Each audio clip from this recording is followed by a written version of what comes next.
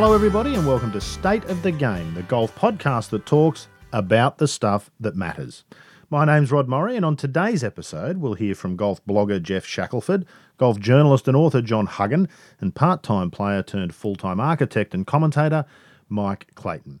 They'll be discussing Tim Fincham's surprise announcement not to support the proposed ban on anchored putters. They'll also chat about Rory's struggles since switching to Nike and the new home of the Australian PGA Championship, which doesn't feature in Australia's top 100 courses. Now, unfortunately, I lost the first 40 seconds or so of this recording to a glitch in the system, but I did start by asking Geoff Shackelford if he was surprised by Fincham's announcement. Now, as I said, the first 40 seconds of his wisdom on that topic have been lost to the ether, but we'll pick it up towards the end of his comments. So I say I'm surprised, but maybe I shouldn't say that because his track record does suggest that there's a blind spot here.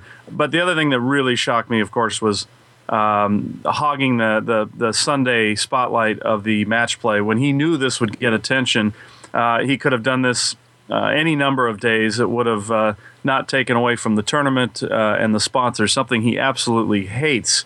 When that happens. That is, to me, Shaq, that's almost the most bizarre thing about it all.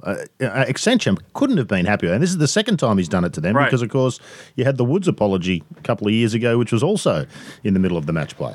That's right. And NBC, I even sensed, was not too happy about it because he came in right at the fifth hole of a match. It's now only an 18-hole match. So I don't even know what happened for about a 3-hole stretch because I was paying attention to this and he was doing a press conference over on Golf Channel that you could watch and all this stuff going on. And this could have easily been done on a Monday, any other day really, or the snow day in Tucson, on down the line.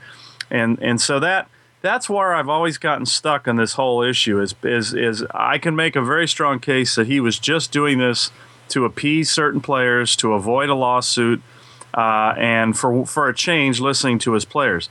The problem I have, though, with that theory is then why go high profile with it? Why put yourself out there saying ridiculous things? I mean, he just made some absurd assertions on that telecast. Why put yourself on the record in such a high profile way? I can understand meeting with the writers in the press center, but taking that case to TV where he really threw out the whoppers was just a huge blunder. And of course, he's been hammered from pillar to post by some pretty observant and astute golf writers who've picked apart his statement. Huggy, A, were you surprised? And B, is there something more going on here? I'm thinking to myself, this seems very un-Fincham-like. He is a very savvy political operator. Are we missing something that he's seeing here? He's a very clever man, too clever to fall for some of the simple mistakes that Shaq's outlining there in a lot of ways, isn't he? That's the weird part of it all. But plus, another point about the fact that he went on television last week is that the tournament that was going on is not actually a PGA Tour event. So you have to wonder what the heads of the Federation of Tours, or whatever they call themselves, who run the thing, were thinking about this arrogant so-and-so going on in the middle of their tournament to conduct PGA Tour business. You only need to look at their response to the anti-anchoring stance he took, I think, to get a sense of what they might have thought. Well, that's right. I mean, they've done a very good job of isolating Mr.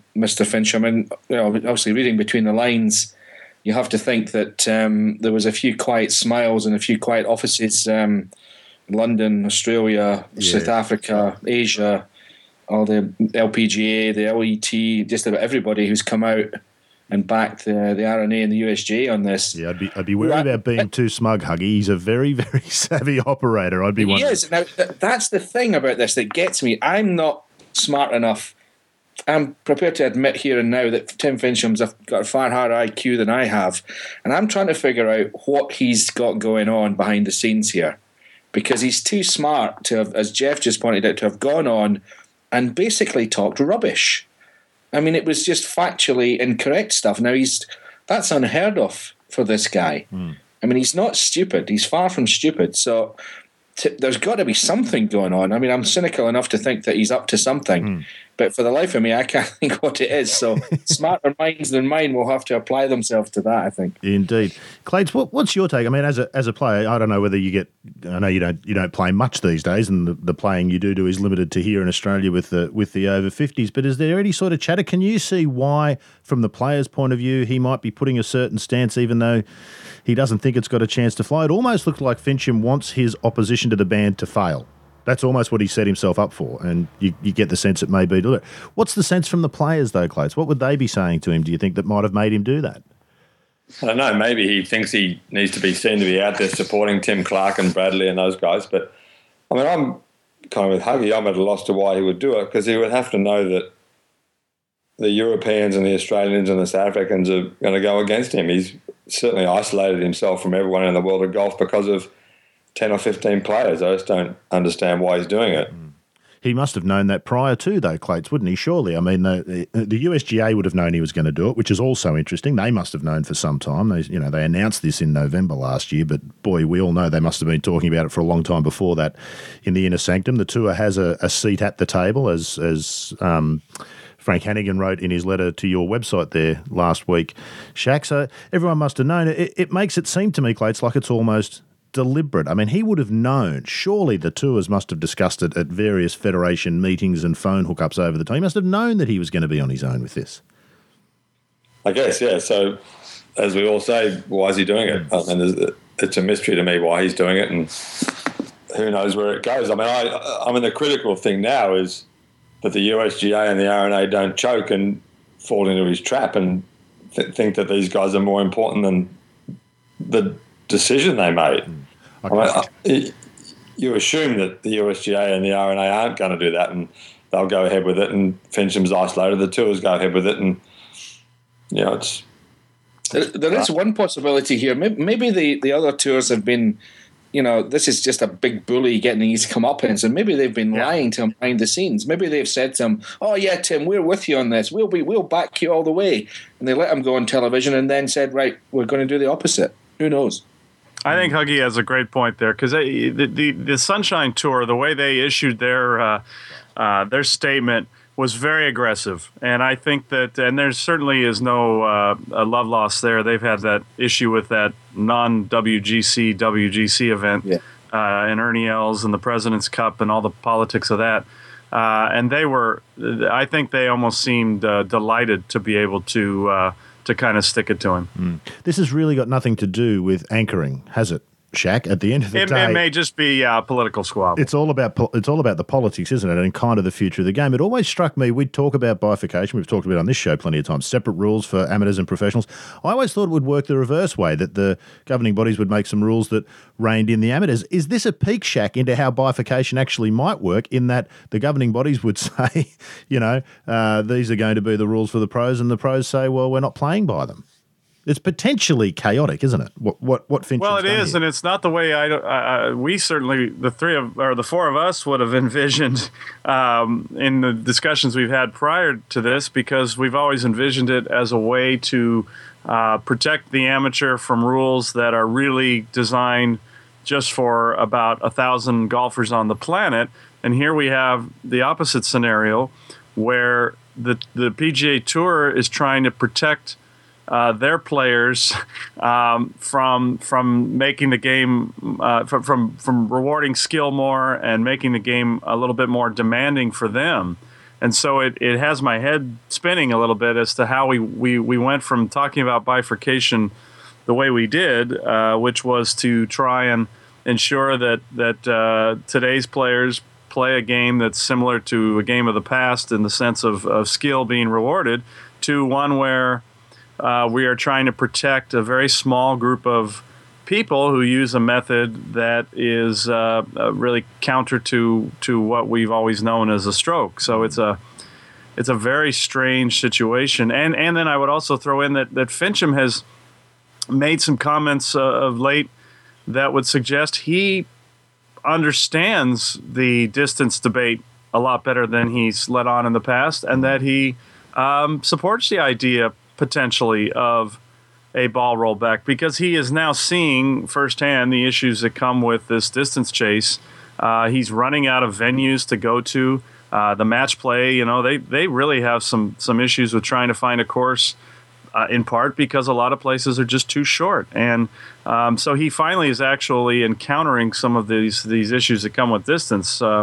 So the whole thing is it's complicated, and obviously, though, it's quite fascinating too. Yeah. Huggy, how did you always see bifurcation work, and the reverse of what we've seen here? And what does this tell us about how we might go forward? Those who propose the notion of bifurcation, do we need to handle it or need to rethink how we approach it, perhaps? Because it seems pretty obvious that, the amateur governing bodies are not going to be able to just propose this is what we're going to do and necessarily have the professional bodies accept it, because I know the other tours around the world have been against Fincham on this, but he has set a precedent, hasn't he? Now any professional tour can take any rule they don't like and say, well, hang on a minute, the US tour have said that they don't like the anchoring ban, we don't like this one. So it sets a dangerous precedent, doesn't it? Well, this is kind of like a test case. If I was the RNA and the USG, I'd be thinking to myself, I mean, by the way, they've gotten away with murder in this whole thing. I mean, this rule that they've come up with is a complete dog's breakfast as far as I can see. I mean, what they should have done if they've got a problem with this anchoring putting, they should have just banned the whole thing, ban the clubs, ban the lot, get rid of it, all of it, go the whole way, and then see what happens after that. I mean, to me, they've gone, they've neither one thing nor the other. I mean, why is Matt Kuchar's putting stroke okay and Tim Clark's isn't? And I mean, I just don't get it. And plus, how are they ever going to police this? I mean, how are the rules officials ever going to decide whether somebody's anchoring or not, especially on windy days? I mean, it beggars belief to me that as I say, the RNA and the USG have gotten away with murder because the attention has gone to Fincham, quite rightly, but they are in the background having not done a very good job on this, I don't think. And I think that they should look at the whole thing again. I think they should start over and ban everything. That may actually be the upshot, or who knows, maybe they're in collusion, Huggy, Fincham and the governing bodies, and make a mess of it so you can come out and announce something new. Yeah, I mean, there's so many conspiracy theories you can come up with because, as we've just touched on, I mean, it beggars belief what Fincham's just done, and it's just inconsistent with everything that he's done over the course of his career, and it makes you suspicious, there's no doubt. Something very, very smelly's going on in the background, no doubt about it. Clates, I wanted to ask you about this. Last year, Shaq went to the USGA annual meeting and he came back with some truly remarkable quotes from Glenn Nager about the USGA not being afraid of legal action. Really almost sounded, and I remember Shaq and I spoke about it at the time, and it didn't get much press anywhere else. It really sounded like kind of fighting words like, Nager was going to be the USGA president prepared to take on, the manufacturers, be it about the ball or drivers. He wasn't specific about that sort of stuff. Do you get a sense that there's a bigger end game here, Clates, with all this bizarreness over anchored putting, which really I think everyone agrees is the least, it's an issue in golf, but it's one of the smallest issues in the game when you look at everything else. Do you get a sense there might be an end game here that's much bigger than anchored putting? Well, the one person I know in Australia who would know what's going on told me at the Australian Open last year that they wanted to get the putter done by 2:16 and then address the ball and get that done by 2:20. Wow. So I hope that's what their end game is. I mean, at some point it has to be, because I think these companies I don't think Titleist to bringing out a driver or Callaway or Ping or whoever and then setting about inventing the next one. I think they're probably 10 years down the track with what they're going to roll out. Their profit is based on rolling out new clubs every 6 months and every year, and new balls every 6 months and every year. And my bet is that they're a long way down the track with balls that can go a lot further than they can go now. But they, of course, can't release them because they can't be seen to be sticking 40 yards on Bubba Watson's drive. But they can leak it out at 5 or 10 yards a year and think that no one will notice. So, I don't trust them as far as I could throw them. They're worse than cigarette companies, I think. But while they're not worse than cigarette companies, no one's worse than them. But, I'm cynical enough to think that these guys have got a long-term plan to make the ball go further, and they can make it go further, and they don't care about the game or the courses. And it's not their job to care about the game or the courses. No, that's true. But by 2:20, my hope is that the people whose job it is to run the game and control the equipment and protect the courses do their job. So you're right. I think the low and putter is a small and largely irrelevant part of the debate, but I think they'll be looking to see how this goes before they tackle the much more important question. Is it just me, or is everybody else here the same perplexed by this that the authorities and the equipment companies haven't looked at how participation levels in the game are dropping, year by year, and that the game that they're producing is less and less attractive to people, and that something must be wrong with it. I'm flummoxed by it, Huggy. I do tend to think that there's other issues outside of just the way the game is played, and predominantly, I suspect it's time is the biggest one. Well, I agree, and that's another thing that Fincham's done nothing about is the slow play on the tour. No, that's absolutely true. It's a puzzlement to me. But just on the ball, and this is what strikes me, I'll get the thoughts of all three of you on this, and it's always struck me. And Clates, you and I have discussed this before. There's a precedent for the changing of the ball when we went to the bigger ball in the early 80s, and it was pretty seamless, and I'll get you to recount your experience of that at the time. But it seems to me, I think we probably all feel some animosity towards the manufacturers in this department about the distance the ball goes and whatnot, but shouldn't we all be on the same page? There's a common thing here. The one piece of equipment that you cannot play this game without, and it's the only one, is the golf ball. Would it not be difficult to make a case that doing anything with the golf ball will actually lead people to leave the game?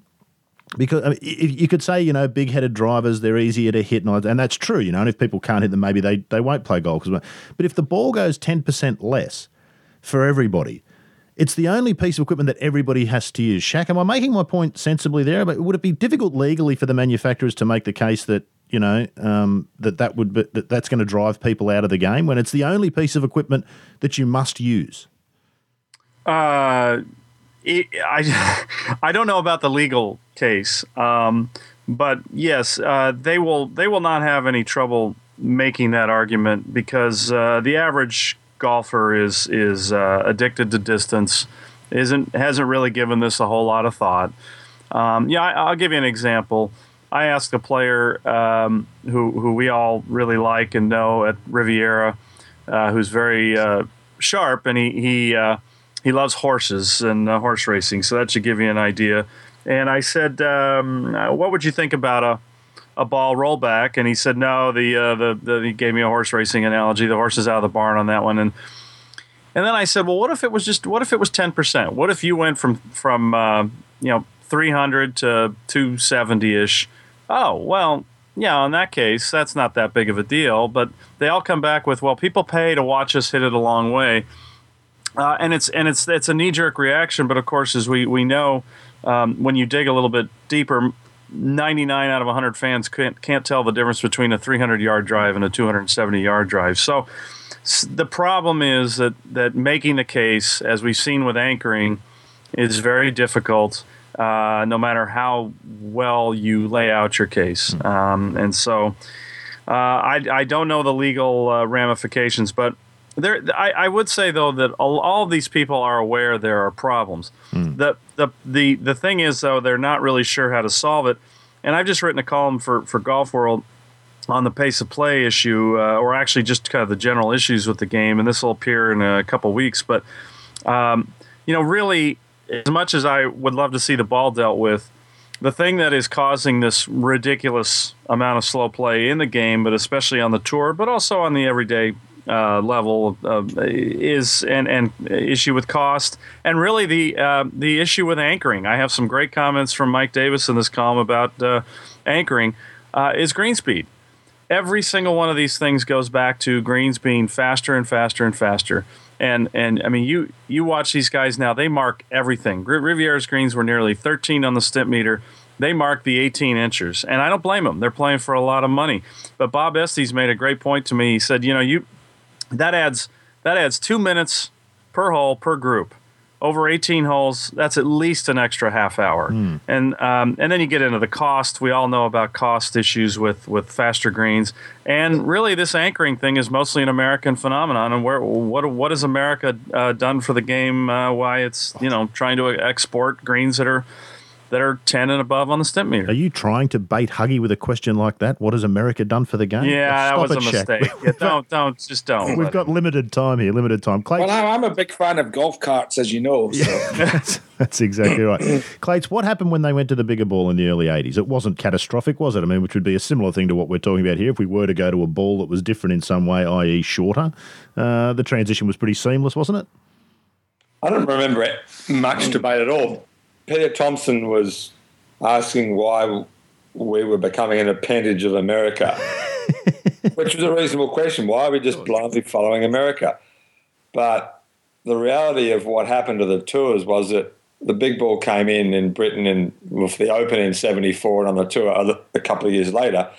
But the reality was changing to that ball, which required you to hit the ball better. Perhaps it was easier to use around the green, but it demanded better striking. Was that within 4 years they produced Ballesteros, Langer, Faldo, Lyle, Woosnam, Elazabal, Norman in Australia, Nick Price. So it certainly benefited the players who didn't come from America. It brought them up to scratch in terms of ball striking. So it was a huge benefit for the tours outside of America because it produced that group of players that wouldn't have come out of, I think, playing with a small ball. But we switched, I think, in Australia, in the amateur game, we switched in the early 80s, and there was no debate amongst the average amateur player. I doubt anyone even noticed that it went a little shorter because most amateurs miss it every shot anyway, so how would they know how much they're losing? What was the on-the-ground experience there, Clates? You would have been playing pretty high-level amateur golf around that time. What was the switchover like? Were most of the top amateurs, did they just automatically go to that ball once they got to a certain level of play, the very low single figures, or knowing that if you wanted to turn pro, that's what you'd eventually be using? And also for those who weren't going to turn pro, just wanting to play what the professionals did play at the time. Was that element there? Would that be replicated, do you think, I guess is what I'm asking, if we changed the ball? Well, that was there. I mean, I was and then I won the 1978 Australian Amateur, and I was the only player in the field using a big ball because I decided earlier in that year that if I was going to be a pro, I was going to have to learn to use the ball. So I just changed and never hit a small ball again. And everyone said, "Well, why are you using the big ball? It's costing you 25 yards." So I said, "Well, without knowing it, I said, well, there's a bigger picture here." And I won the tournament using the big ball, and it just kind of morphed into everyone's game. I mean, there was a time when we would play windy courses. I remember switching from a big ball to a small ball from a big ball to a small ball if you were playing into the wind. That went on I did that once, and the small ball went over the green. I made 7 and never did it again. But I don't remember there being much debate. Within 6 months, Grady and Senior had turned pro. They were playing the big ball. We just all kind of changed within a year, and that was what happened, because if we wanted to play in the State Opens, the tour had switched. So we had to play the big ball in the State Opens by 1979. So that was just the end of it, really. Yeah. Huggy, could it be so seamless to change the ball again, or is this issue too much? Do you think we'd have a lot more of it? And, of course, there's a lot more people play the game these days than then, too. They're much more savvy and have access to a lot more information via the internet. Is it possible we could have a ball change and have it be quite so seamless as what Clates has just outlined there back then? Well, I'm interested in Mike's assertion that it was seamless, the switch from small ball to big ball. That wasn't quite my experience. And back in 30 odd years ago, when I was playing a decent level of amateur game at the European Team Championships at St Andrews in 1981, there was a huge fallout in the Irish team between Ronan Rafferty and his foursomes partner. Ronan wanted to play with the big ball, and his foursomes partner wanted to play with a small ball. And Joe Carr, the famous legendary Irish amateur who was the non-playing captain of the Irish team, ordered Ronan to play the small ball on the first day of the tournament. And he got on the tee, and he was hitting the tee shot off first, and he whipped out a big ball and smacked it up the middle. And everybody went ballistic. Well, Joe Carr certainly went ballistic, and Ronan was dropped for the next day. So it wasn't quite as seamless. Good stuff. I mean, Ronan was about the best player in amateur in Europe at the time. So it was a big deal. And so there was plenty of stuff going on, back and forth between guys like Mike, who were obviously going to turn pro, as Ronan was, and the guy he was actually playing with was a career amateur. He's still an amateur. So there was a difference of opinion, a very strong difference of opinion going on between the young guys who were going to turn pro and the older guys, the career amateurs who had no intention of turning pro. But obviously, even as amateur golf has evolved, the career amateur doesn't exist anymore, really. So it's that's probably why the argument went away eventually. But It certainly wasn't seamless up in my part of the world, that's for sure. I would have loved to have been there for that, Huggy. That's fabulous stuff. You don't hear enough of that sort of thing. It was interesting stuff, no doubt about that. Joe Carr was a formidable figure, but Ronan was a cocky young devil and enormously talented and by far the best player in the team. Yeah. And, who knows? You can take both sides in the argument, I suppose. Of course. Well, the Irish are known as wonderful, humorous people, Huggy, and they are, but when they lose their temper, they can be pretty fiery, can't they? Well, so that would have been... And it was a North v South battle as well. Ronan was from Ulster and his partner was from South, so there you go. That's war waiting to happen. Shaq. Rod, can I make a point here on this notion of whether this could be done with the ball? I would like to disagree with Huggy on, and I read this in his, I read this in his column, and I would have agreed with it a few weeks ago, but I'm going to actually make the point. I believe that the USGA, I don't know how much the RNA really deserves credit, but the USGA, I'm starting to believe, has handled this brilliantly. And let me explain why, and why it actually gives me some hope that should they try to do the ball, that maybe they think this through a little bit more than we think. And the first point is on the length of the putter issue and whether they should have just simply banned that. And I believe that was the right thing to do all along. It turns out that had they done that, that would give somebody like Tim Clark a case for a lawsuit. The way they've gone about this, he now simply has to try to convince a jury that his livelihood will be taken away from him, even though he can use the same grip, same putter. He just has to move it an inch away from his body. No rational, sane jury in the world is going to listen to that and get all weepy and sad. So they thought that through. They went through all the scenarios, and they came up with this concept and wording of the ruling the way they did. And it's not perfect, but I'm actually quite impressed by that. The second thing is they have been very quiet in this comment period, and there's a reason for that, and there's a reason they didn't provide a lot of data to make their case. They would have embarrassed players. This would have turned into a whole drama, and it already has to some extent. Look at Keegan Bradley hearing, I think he's hearing voices. I really don't know where he's hearing these calls of being a cheater, but they clearly were aware that this could be the case, and so they've been very quiet during the comment period. They issued a press release right away when he claimed to have been called a cheater.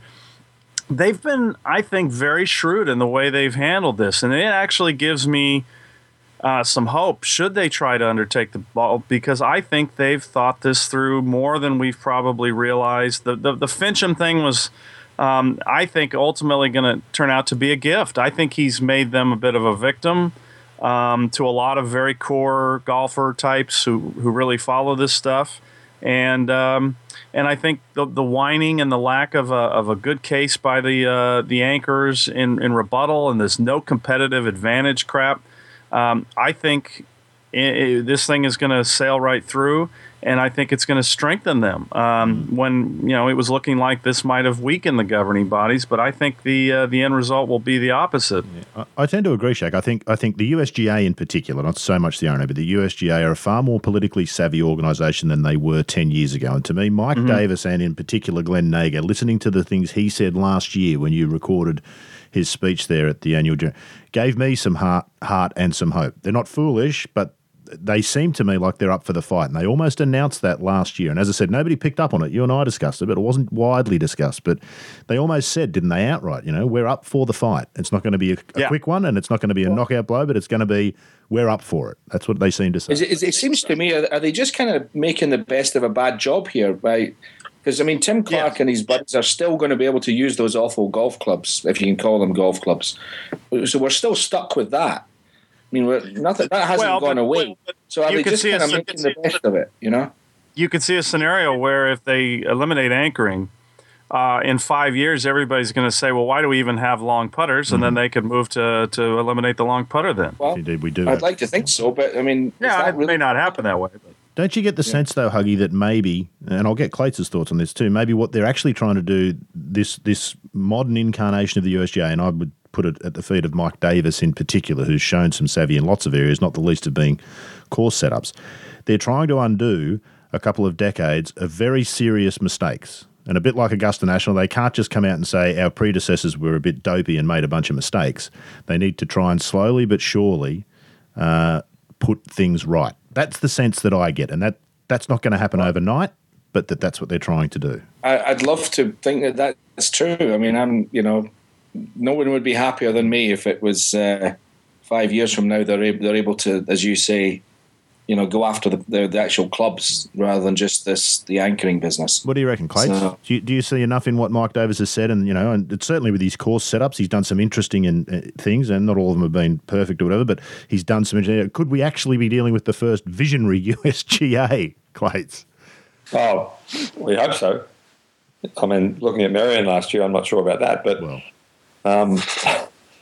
I think when it comes to course setups, I think this year is not going to be particularly interesting at all at Merion, but next year at Pinehurst is going to be the Critical Open, where they hopefully play the course as we played it last year, with no rough and big wide fairways, and people will see how much more interesting the game is. So there'll be a great contrast between this year's US Open and next year's US Open. But isn't that the genius of Davis, Clates? He's going to take it to Merion, make it an old-fashioned US Open, let everybody go, that was horrible and terrible, and then the next year be able to trumpet, this is what golf really should look like. Do we really give him credit for playing that? No, I don't think so. I think the Merion decision was made before he got there, in fairness. I actually wrote that theory a couple of months ago, and we maybe are giving him too much credit. But Mike's right. The US Open this year is going to be an absolute horror show. We saw the photos that Clates took last year. Of course, it's a horror show already, and they haven't really even started yet, have they? So it will be terrible. Look, enough about all that, gents. It's fascinating stuff. Well, I'm intrigued to watch this unfold, not about the putters, but about the politics that's going on. It feels to me, Huggy, like big things are happening in the game. Do you get that sense? I hope so, yes. And I mean, I've got, joking apart about Mike Davis, I've got a lot of time for Mike Davis. I think he's a very, very smart individual, and you're right in the sense that he's not able to do everything that he wants to do overnight, and maybe he knows the insides of the political insides of the USGA far better than any of us do, and maybe this is the only way to get it done. Yeah. Who knows? Fincham may well have met his match. It will be fascinating to watch it unfold. Clates, I want to come to you about the next thing we wanted to talk about fairly briefly, but of course it is one that's got plenty of attention. Rory McIlroy, I think he's 17 over par for 80 holes or something crazy in 2013, of course, with an all-new bag of clubs and ball. What's your take on McIlroy and that bizarre walk-off in Florida last week, where he sort of walked off saying, he wasn't right mentally, and then an hour later had a horrendous wisdom tooth attack? Tell me what you think about Rory and his switch to Nike. Well, the walk-off was silly, and I bet he wished he'd played out the back nine or the front nine, in the case it was. The game is littered with stories of players who've changed clubs and gone down, as Johnny Miller said when he switched from McGregor to Wilson 2 notches. Payne Stewart, Ian Woosnam, Matt Goggin, the Australian. And there were lots of guys who've changed clubs for money, and it hasn't been a good choice. I think that Rory had that bad run through the middle of last year where he was missing cuts and playing poorly, and he was doing it with Titleist clubs, so perhaps it's not the clubs, but that he's hit one shot at least this year where the thought's gone through his mind, I never would have hit that shot with my other clubs.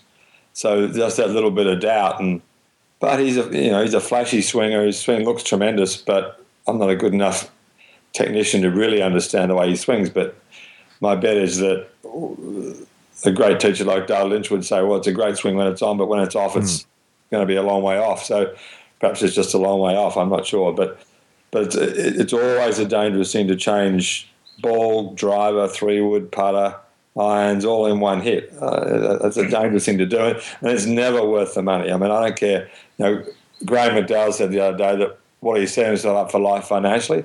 I mean, are you serious? Rory wasn't before he changed to Nike. I mean, that's a ridiculous notion that you would.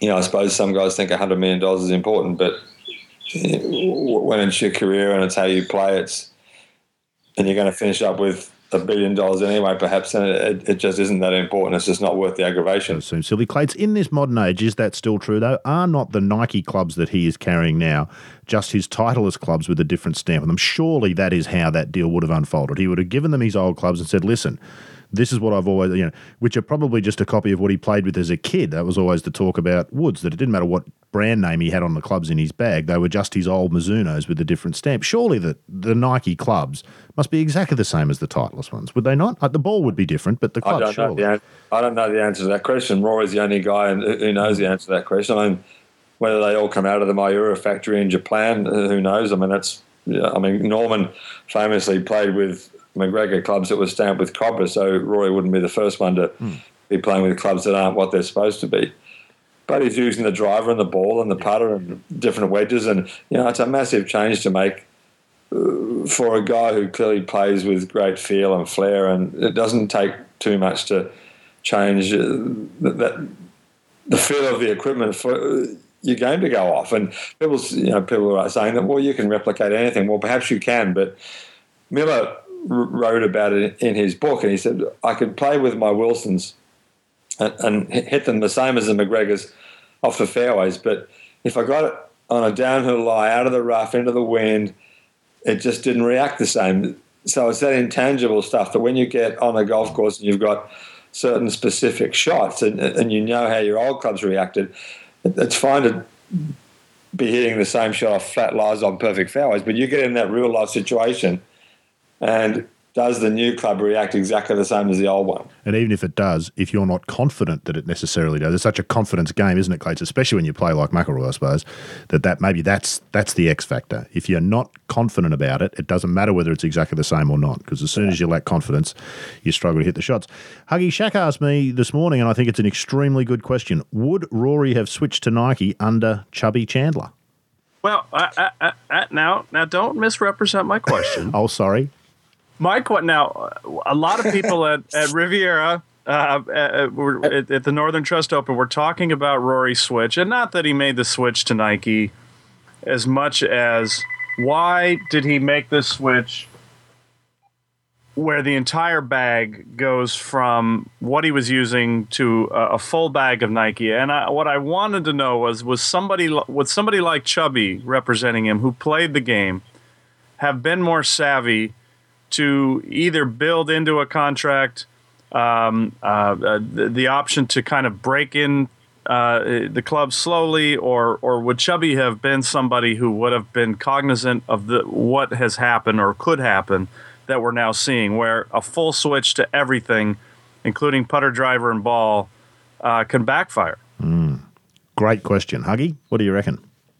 Well, it's a nice theory, and it very well may be true, but in my experience of dealing with Rory, I've never, ever not been impressed by how much that kid knows about golf. He's extremely clever when it comes to the game and knowing what's best for him. And I'd be very surprised if he didn't make this decision all by himself, no matter who his manager was. I mean, I'm sure Chubby would have, as Jeff said, rightly says, Chubby would have whispered in his ear about the dangers, the obvious dangers of switching every 14 clubs in the bag. And I'm not sure that Connor Ridge would know that. I'd like to think he does, but I don't know him well enough to know whether he would know to say that very same thing to Rory. But there's two possibilities here. Either Connor Ridge didn't say to Rory the dangers of this, and Rory didn't know himself, or Rory is cocky enough to think that it doesn't make any difference. He's the best player in the world and he can play with anything. But, I'm reassured in a way that in this modern world where the clubs are made to all these different specs and all the rest of it way over my head, that feel and, confidence and all the rest of it is still such a big part of the game. Huge part. That's reassuring going forward, and you can't just buy a game off the shelf. Oh, even Huggy, if you are the best player in the world. Huggy, shush, of course you can. There's heaps of people selling it. You just over to Golf Magazine. Quiet. That's exactly right.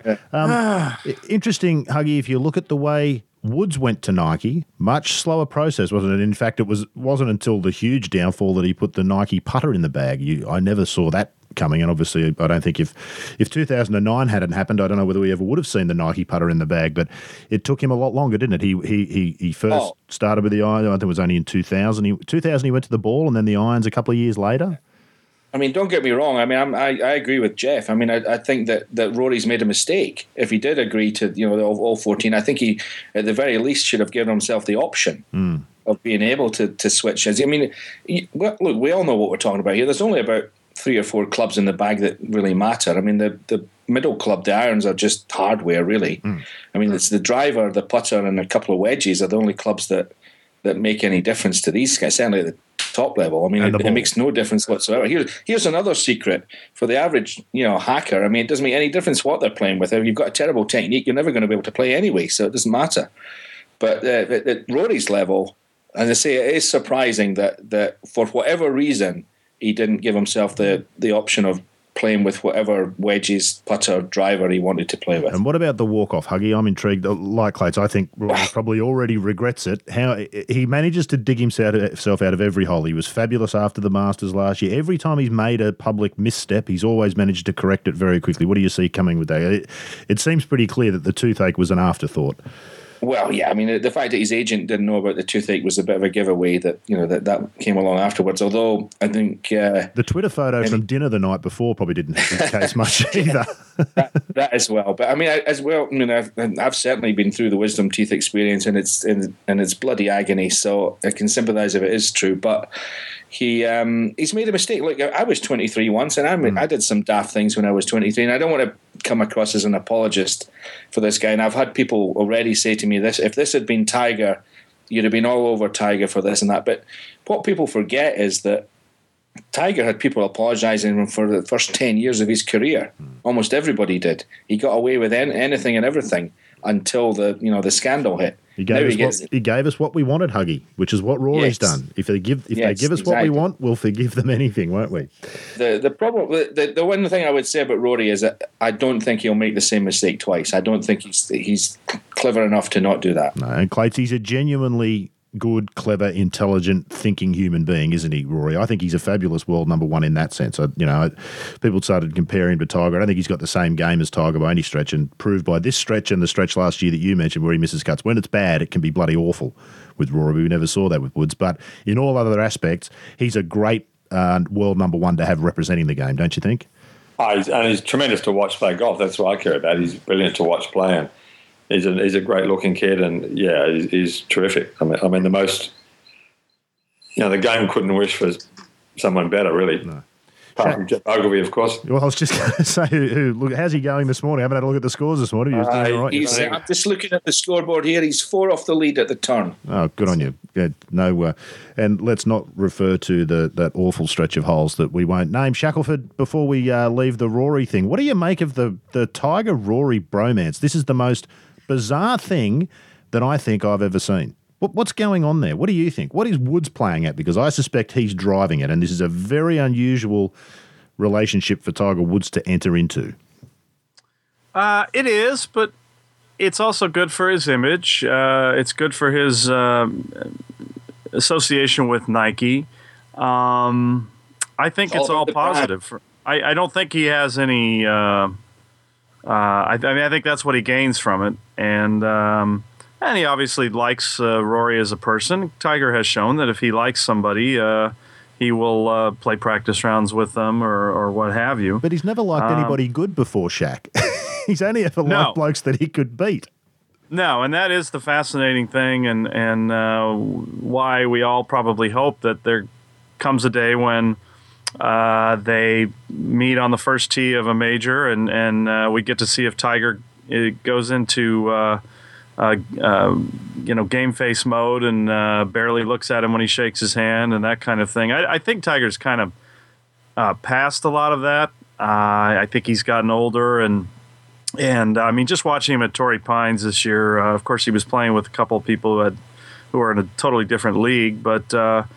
And the pace of play was just so awful that he had to do something to kill the time. But I think it's just a sign that he's more mature, and I don't really think there's anything too much to read into it. Really, I think it's just he probably just likes the guy, and it's good. He knows it's good for business to treat him nicely. Yeah, I find it all a bit confronting and strange. But anyway, best of luck to him. It is strange. No, there's no question it's strange because of the Tiger we know, and just knowing that the ego's involved. But I think that just speaks to Rory being a very different top player. He's pretty humble and very accessible and very likable. So it may just be as simple as that. As Huggy once put it, Shaq, you just want to pat him on the head and give him a wee sweetie.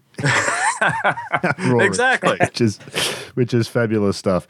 Enough about those who make too much money playing this silly game. Clates, I wanted to come to you about this. Announced during the week here in Australia, the Australian PGA Championship after 11 years up at Coolum, thanks to the dinosaur and the new owner up there who seems difficult to work with, moving homes, going to a golf course that I don't think has been mentioned in a top 100 list of anything ever. The Royal Pines Resort on the golf course. It's pleasant enough as a resort experience, I guess. It's very wide, very flat, doesn't present a lot of strategic challenges. What was your take on the PGA's announcement about going to Royal Pines and the announcement that apparently the course owner has $5 million to spend turning it into a better golf course over the next 3 years so that it'll be up to the challenge of the championship?